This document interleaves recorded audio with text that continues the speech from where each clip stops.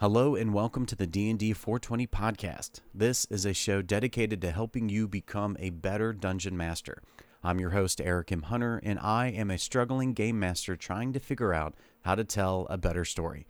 Joining me shortly is Jimmy Shields. He is the creator of D&D 420 and an avid D&D fan with over 30 years of experience. So I went back and started working on my map, to which I present to Jim to much criticism, like most of this world building that we've done.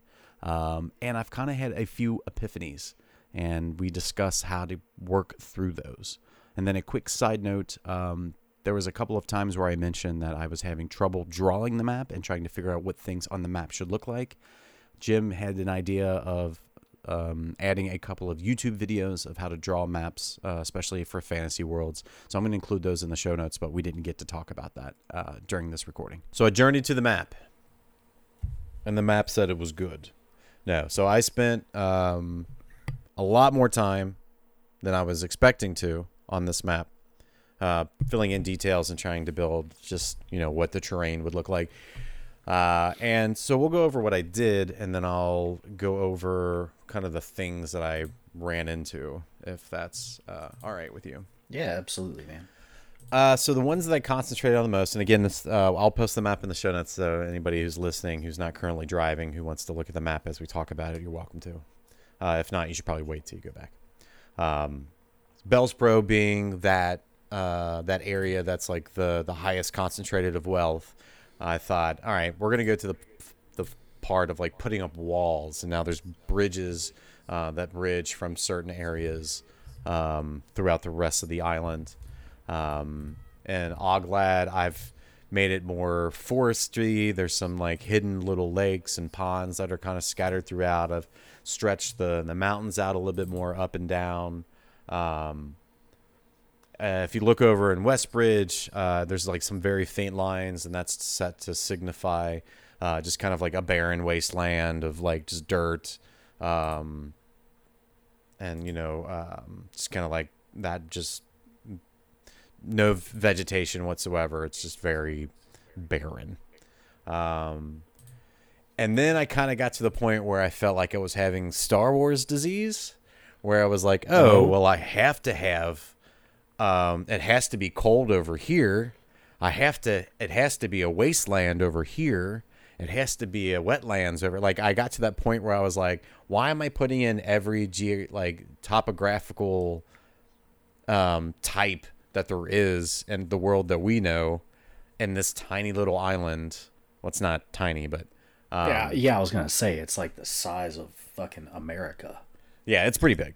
But I kept going like, oh well, I gotta have desert, and I gotta have a swamp area, and I was like, this is getting silly to me. I don't know why it feels silly to me, but I don't know, because that's how it is in Star Wars. It's like, oh, there's a planet where it's all desert. Like, oh, and then we have another planet, and it's all snow and frost. Okay, like, I gotcha. Yeah, like that's why I started feeling that way. And I even went to the point I was like, well, I need a spot in the world where, because we talk about these quote unquote ancient aliens a little bit in the first episode, who, part of the people in St. Lonks are worried about them coming back and reclaiming the machine. Because obviously they don't know where the machine comes from. They just use it. So if you look in the lower right-hand side, I built like these weird like stone statues. I was like, oh, this would be a cool thing to signify like, oh, this is those aliens. This is their signal or statuesque of them. I was like, that would be an interesting thing. But like I felt like I was just putting shit down to be putting shit down, and I wasn't really building anything around it. Like, except for the things that I've already created. So like with St. Lawrence, like they're completely surrounded by mountains. That's the whole point of that region. Bellspro, that's the high end area wealth. So they're going to have like the nicest of the nice. Everything is going to be completely manicured. They've got like this kind of fancy wall up and these more ceremonial bridges than, actual like with bridge and waterway, that kind of thing. Westbridge, it's very barren looking. Like there's no like structures that stick out. There's no like mountainous areas. There's no grassland. There's no water. And I'm like, okay, all of that stuff makes sense. And when I started playing around with the other regions of the map, and I was like, oh, I'm just putting stuff to put stuff. Like, there's no story here. Yet. You know what I mean? Yeah, yet. See, to me, that's okay. Because you've kind of decided, like, you've got these rather large kind of provinces or city-states, whatever they are. I mean, Bellspro looks as if it's about 400 miles wide by 800, 900 miles long. Yeah. So that's a big area. That's, California or something. I don't know. And so you've got several of these large areas, and you've got story for a few of them. And a few of them you're like, oh, maybe story seed. Sure. That's okay. But if you plant the seed, then you better be prepared to water it and grow it. So you've got, how many? 1, 2, 3, 4, 5, 6, 7, maybe 8 seeds that are really untended to as of yet. Right. So that's all good and well. And the names, and one thing I think I said last time that's just as important to stress again, is that don't be afraid to change things. I see that you're not, and you're already changing a few little things here and there. Plus, I mean, you wildly changed your map. Right. So you've got the right idea. So if Afra later on you decide that whatever the original little seed you had that planted there didn't take, that's fine. Change the name of it even. Do everything to scour it off the map. Or even, redraw your map so it's not on there. Like, there's all kinds of ways to deal with seeds that won't grow or that you don't feel like tending to in the end. So Don't worry about those things now. We can trim that stuff back later, because right now what this is, it's not available for player consumption. This is a work in progress. Right. So that's all good and well. Okay, sorry. That's all good and well, yeah. So a few of the epiphanies that I had when I was doing this was that one, I felt like I was just putting things to put things. And it reminded me again, I think I've said this every episode since we've been doing this, world building is like building everything in succession. So it's like if I come up with a region, what is the story behind that region? Then I put it on the map. Okay, now it reflects in the rest of the world, and I move on to the next thing. For me, anyway, I think that's a personal thing for me to keep that going. Okay. The other thing, which I already knew, is I am a terrible drawer. I am not an artist. But the other thing I realized was like, oh, obviously I can see these things, and you can kind of guess what they are if you were just looking at it plainly. Outside of playing the game of this world that it's created on. And it got me thinking, like, I need to sit down and look at other hand-drawn maps to see what they use to signify mountains, what they use to signify water, what they use to signify forest and foliage and that kind of thing.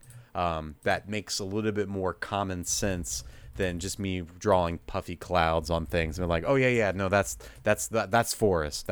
Those are woods. You know what I mean? Yeah. And then the other thing that I kind of got to thinking was something that you actually just kind of talked about a little bit in terms of like changing the name of the area or redrawing the map where it doesn't exist anymore.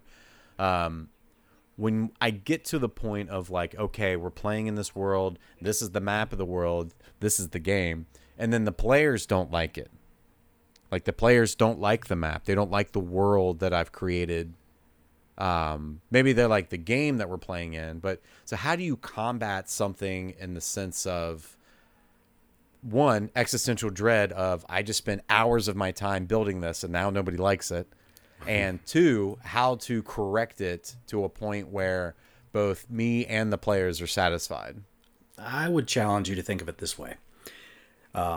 Let's say you're playing in my game, and so far you've played in things that were fine, right? You could say, oh, well, it was at least fine.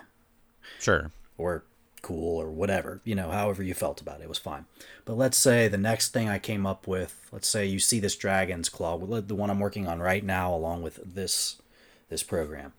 So you see the Dragon's Claw and you think, well, that's a really cool map. But then you play in it and think, this really let me down. The map was so cool looking and When you told me the little story about it, it sounded really neat, and now we're playing in it, and it has really let me down.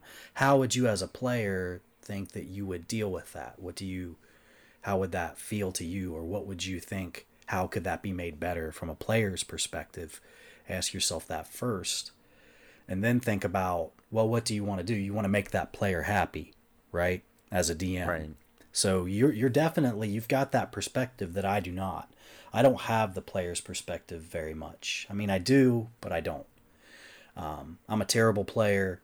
I've said it time and time again. I tend to be DMing in my head while we're playing. But I like to play on occasion if I can. So you've got that perspective. Try to dip back into that and, use that player's perspective. What are the things that are heavy when I'm playing in this game? Or what are the things that I think are, vestigial? What could be cut away? Think about those kinds of things.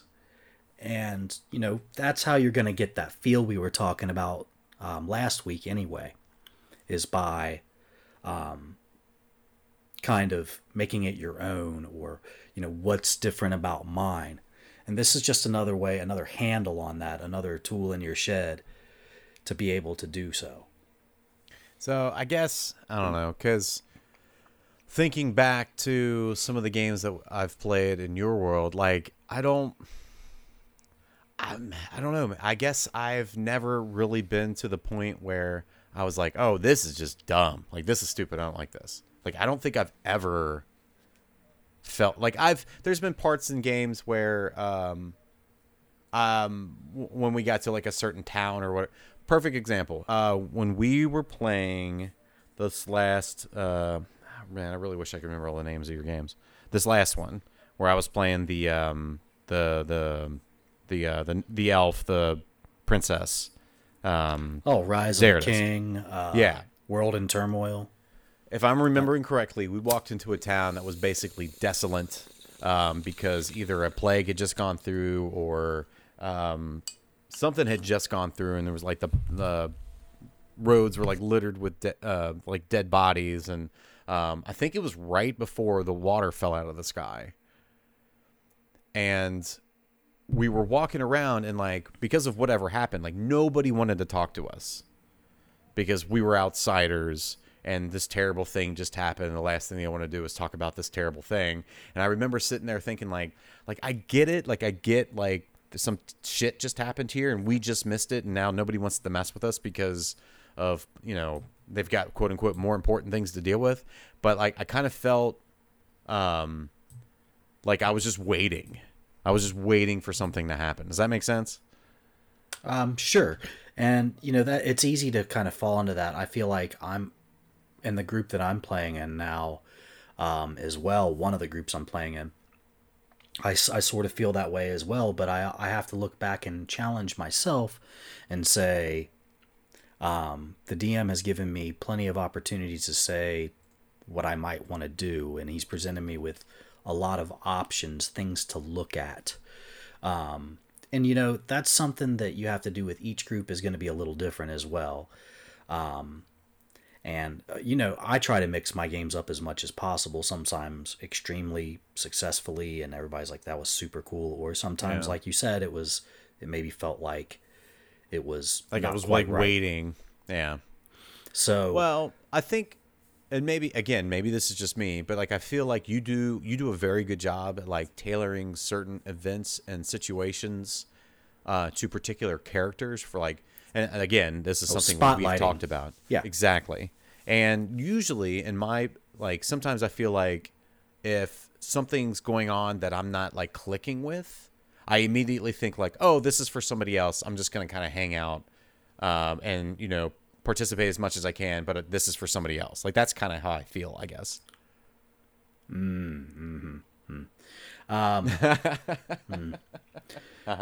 Well, that's an interesting perspective. I've never thought of that before, because I think the reason I do spotlighting, this is a little off topic, but the reason I do spotlighting is because there are always going to be players in the group who are a little weaker role players, or won't speak up or often get buried in the conversation. So I may not spotlight those characters who are really active in the story. I may usually just spotlight, somebody who hasn't said a whole lot or somebody who only speaks up when spoken to. Right. And so, I'm trying to really get those players, and it's usually about half of the group, I feel like, in larger games, at least half of the group. And so I'll even spotlight some of the other players that aren't necessarily getting buried, but they're just more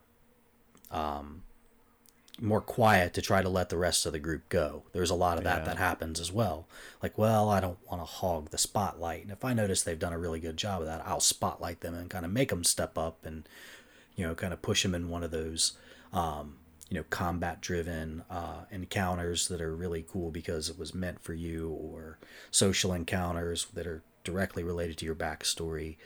But those generally only last an hour. I would say each encounter is about an hour-ish. Okay. So, and that might be it could be part of the thing where I tried a little too hard in that one to spread the spotlight around, or it could also be that maybe just the style wasn't clicking.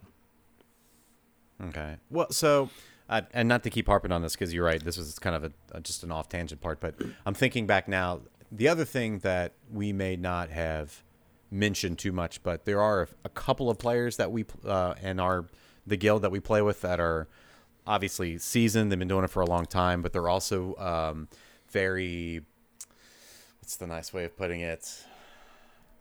I was gonna say pushy. I don't mean pushy. They're just very boisterous. Very boisterous. Yes, thank you. And sometimes when that happens, I feel like, all right, but so for instance, when Tommy's playing. No, I didn't know we were going to throw names around. It's fine. We'll throw Tommy around. He knows. I was going to say, yeah, he knows. This will be no surprise to Tommy. But Tommy is a very boisterous player. He's a very powerful player. And at times, as a group, either we signify it or he just takes the role of leader. And for the most part, that's usually the best decision. Do you know what I mean? Like it's accepted among the group a lot of times. Right. Because he knows the right way to do just enough, to give just enough information to ask just half the question that's the right question for us, for the rest of the group to kind of like, man, this makes me feel really bad for saying this, but like quote unquote catch up to what's going on, because Tommy just has a level of intelligence of this game that I will never grasp. Like you as well. Like you guys just understand like above, because you've been doing it for so long. Well, there is a lot of experience at the table, and he has been in my game for 23 years, in the same game world. And I would dare say the world wouldn't be the same if he hadn't played in it. He's played that long, and he's got that many NPC or retired characters that he's played that are now NPCs in the game world, influential NPCs. Right. So he's literally, and he even has one that has made immortality and has helped shape the gods, which that's happening with other players have done that as well that have played for a really long time, such as Tim, or one of Brandon's characters has now influenced the heavens, because I just want to honor those people who got me, started early with me. So I that helps shape the world. So when that happens, of course he's going to have a deeper understanding, because he has a character that he played that I understand so well I made it a god, and that is now a portion of the reality of that world. So is it a little unfair? Like, no, not really, because it helps create an ambiance, because now it creates the game. Yeah, I now have a player who understands this part of my world so intrinsically that as I'm storytelling, they can help narrate through the play of their character, because they understand it so well. And that's what the beautiful thing about people playing in Dragonlance together, or Dark Sun, or Faerun, is that it's easy to find people who know about it, and we can all play together, and that happens. That's one of the beautiful things about extremely popular game worlds. But it becomes addictive when you've made your own that starts to feel like that. And I've got a dozen players who I can plug into any part of my world and they'll feel right at home. They'll understand. They'll know NPC names.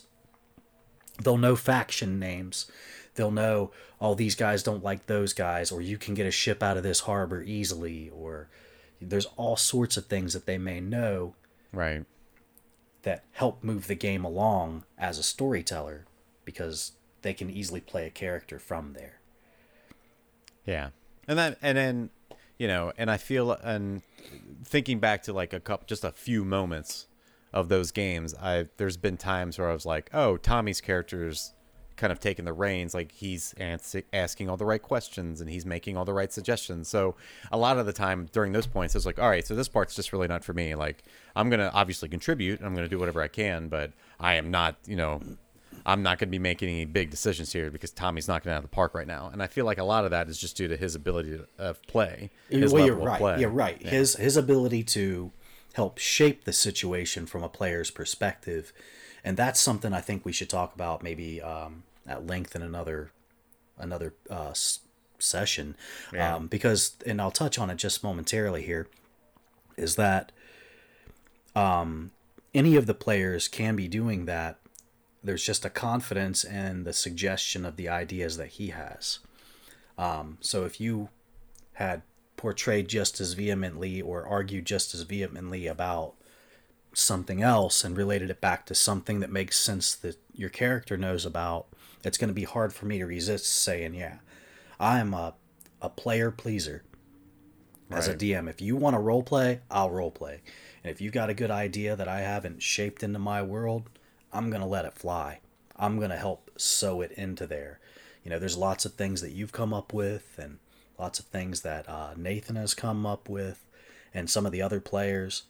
But, obviously mostly Tommy, because he's in every game and he is the most well-voiced, the most boisterous, the most assertive player. And his ideas are great. He's a smart guy. He comes up with really good ideas. And it's really, the thing is, my stories are not difficult to figure out. He knows what to look for. He knows what my stories are going to be like. I do like to put mystery into the game.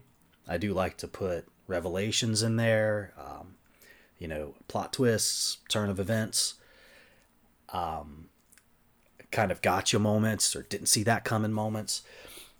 And he knows right where to look for those things because I have a particular style. And that's going to be, the more you play with me, the more you'll see those, because I have a kind of a pattern when I'm writing certain types of games. And that makes sense. I mean, that's... I think all of us will. Sure. Yeah. But yeah, so, okay, getting back to what we were talking about. What were we talking about? Oh, so, yeah, I mean, you kind of already touched on it where it's... I mean, if there's just a part of the game that the player doesn't like, it makes you think like, okay, well, I kind of set this up for you. It's not like, when I was, searching out for players and like, oh, what kind of game is it? And it's like, oh, it's a fantasy world. And there's this, this kind of weird machine and thing. It's not like, all right, you come down for session 0 and we're playing Care Bears or something. So it's like, so is there like a level of... Somebody might like that though. There might be people out there. True. That would be the type of thing. That's not what I meant. In our group, yeah. If I sat down and like the first encounter was Care Bears and you're playing like a grizzly fighter, you might not like that. However, with a different group, and I'll always go back and stress it's so important to talk in session 0, is this game for you? The more things you talk about your DMing style or your preferences in session 0, the more you'll curb any problems later on. And that's all about knowing the right questions to ask, which that's going to be another thing. Like I think we talked about it actually in the first season of session 0 a little bit, but I could literally spend an entire 30-minute episode talking about nothing but a session zero and feel like all I have done is given you good ideas that you can totally expand upon until the end of time. True. So, but yeah, so I feel like I don't think I will. Obviously, at some point, the map has to be done. Do you know what I mean? Like, at some point, there are going to be things that happen in this world that would technically reflect the map in terms of how it's drawn. But I mean, I'm not going to draw a new map every. Well, I mean, I guess I could draw a new map every session if things are changing that much. But that was the other thing the revelation that I had. I was like, obviously, there would be more than one map, because I would think that if this island or this world is so old with this machine that's like, burying under all of these tunnels and stuff underneath these people's feet, that clearly somebody would have tried to map where all of these vines of machines go. So I was like, oh, I can build kind of like a map on top of this map to show like, yeah. And then I was like, well, shoot, that opens up a whole lot more in terms of like storytelling of like, okay, well, who drew the map? How accurate would this map be? Can you trust this map? And then how that would play into the actual campaign session. Well, you can also draw ancient maps, which are really, really fun to do and incorporate into your story, because as political affiliations shift and regimes fall and alliances fail, the map changes. At least, maybe not the surface of the map, maybe not where the trees are, where the swamp is, where the ocean is. That may not change very much. Right. But where the kingdoms are situated and where they leave behind artifacts from the time that they were there, that could be very important in the game and be very interesting. The type of thing that draws people in to search out things like, well, why are these Ainaki relics in Midia, or why are these Midian relics here in Ainok? Right. That's really interesting. What happened? And then you have this old map that tells you, oh, well, this area here, there used to be a temple there. Well, if we go there, we might find this thing. That's really a kind of an Indiana Jones way to look at it, and it's something that's easy to solve,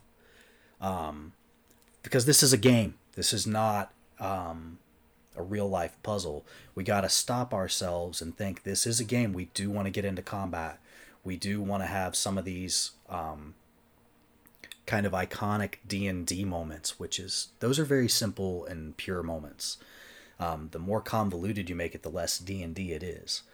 So you got to be careful. Well, you don't have to be. You can get as wild and dynamic as you want, but I feel like it's best to preserve some of that D&D feel of fantasy and of high fantasy, not just sort of fantastic, which is it's a very simple feel. So the more mystery and the more intrigue, the more plot and the more political things you put in, you're kind of edging further away from D&D and into like this other thing. But that's what's going to define your world. How much of that D&D, the pure, innocent, straight out of the player's handbook D&D, are you trying to preserve in your game world? Right. You need to let people know right up front. I have to do that whenever I have a new player. There's no such thing as goblins. None. There are no orcs. None. You'll never encounter anything like that. When people talk about goblins in my game, that's a children's fairy tale. Nothing more. You can say you saw a goblin or the thing looks like a goblin, but we all know, like, any real adult is going to laugh at you because goblins don't exist. And there might be all sorts of mythos about goblins, but you're never going to fight one. Yeah, that makes sense. Because I feel like having like those kind of hard staples in the world and explaining those things up front, like with my world, like I would explain the machine, because the machine has such a big impact on this world. And then obviously, depending on what time frame or whatever, if Bell's Pro is at the height of wealth and technology, then I obviously talk about that, So, and I feel like I've asked this question before, but you keep coming back to me saying that there's more work to do. So when do we get to play? Like I said, man, you've got enough now. If you've got a little bit of history there, and you got your nice map, that was one of your assignments that we didn't get to touch on, was your recent history of the world. True, yeah. Which might inspire ancient maps or previous maps of the areas.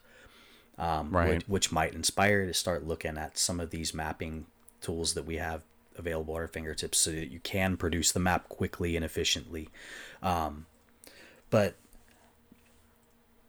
I digress. It's really fun to draw hand-drawn maps. All of the maps I have up until this point of the past year, they were all hand-drawn. And even when we went digital, we used my hand-drawn maps as the actual structure that the maps were built around. Yeah. And then imported into digital. And then, so now we're just breaking away from in the D&D 420 game world of Karn or Adventures in Blood. Now all the maps are going to be digital from now on, because I actually invested in a really good program that I really like, and that's what the map that you see that's attached to it was attached last week, right, to that program. Yep. That is that was made on this paid mapping program that I have. It was only like $25 or $30, called Wonder Draft, and it's extremely versatile. A lot of fun to use. You don't have link to it in the show notes. It's really cool. Like, I totally endorse it for free. They can have my endorsement. It's a great program. I let one of my buddies use it, who does all the digital mapping stuff. He's a Photoshop guy, and he's really good with it. Mike. Okay. Of course, you've worked with Mike. Yeah, I have. But I wanted to, not take the power from him, but kind of some of that added responsibility that he's done a lot of my mapping stuff over the past few years, and start to take a lot of that on, because I have a lot that needs to be done. So I have to take it on myself and start trying to tackle it as well, because there's so many maps that need to be made. I think I have like 24 maps now that are like kind of core maps without repeating any like overlap. Oh, wow. I mean, like 23, 24 maps. So there's like 5 or 6 that everybody's seen a whole bunch of times. Right. And then there's, 15 more or so that have been glimpsed upon in rarity. They need to be redone. Yeah, they need to be redone. Like I said, when I originally made maps, those areas where we gamed when I was really young, those were for me, so I could tell you how long it took to get from point A to point B. Right. So, okay. So to work on, we got to work on, and I've got to work on this too. Like, for the Dragon's Claw, I've got to work on this as well. I came up with some really cool stuff in flora and fauna. I got stuck in that, and like, I found some really, really neat stuff that I'm trying to link it all together. So it's really going to be in depth there of what I can do with some of the flora and fauna of the area. Yeah. And the monsters are going to be, I've got it in my mind what I want the monsters to be like and which ones I'm going to use, but I'm going to map that out as well as go in and do a little history. And I would say that you might want to start doing the same thing. So for each region that you've created, you'll think, what kind of monsters are here? And you may want to draw those regions totally differently than your political ones that you've got there. Okay. Some of them are going to overlap. Like where in my game world, where Detrith are, they overlap all kinds of different kingdoms and continents. So their terrain is different than other terrain, but they only live in certain types of areas. And so where are they? And you start filtering all them in, all the different monster types, until you have like what makes sense. Don't put too many alpha type monsters in one area. That won't make a lot of sense. So these monsters, we're just pulling them out of the book, or? Sure, yeah. Or if you've got your ideas, make sure you use a lot of your stuff. And if you have ideas for monsters, absolutely think how powerful they're going to be, and find something with that challenge rating and totally reskin it. describe the way the abilities work totally different. The way they look is totally different, and it'll be a completely different experience as a player. But it's the exact same stat block as an orc or what have you. Right. You know, of course, after a while, the players catch on to what you've done, but it's not about that. It's about telling the story and capturing a feel in your world that the players enjoy loosening up and role-playing in. Right. So I'll get some history and background for the last 100 years in my game. Plus, I'm gonna continue to finish up my flora and fauna and monsters. Thanks for listening to this episode of the D&D 420 podcast. For everything D&D 420 related, check out dnd420.com. If you'd like to reach out to us, you can find us there on the website and on YouTube at D&D 420. Lastly, as always, if you'd like to support the show, you can do that by telling another DM about the show and by visiting us on Apple Podcasts and leaving a rating and review. Thanks for subscribing and being a part of our work here at D&D 420. We will see you next week.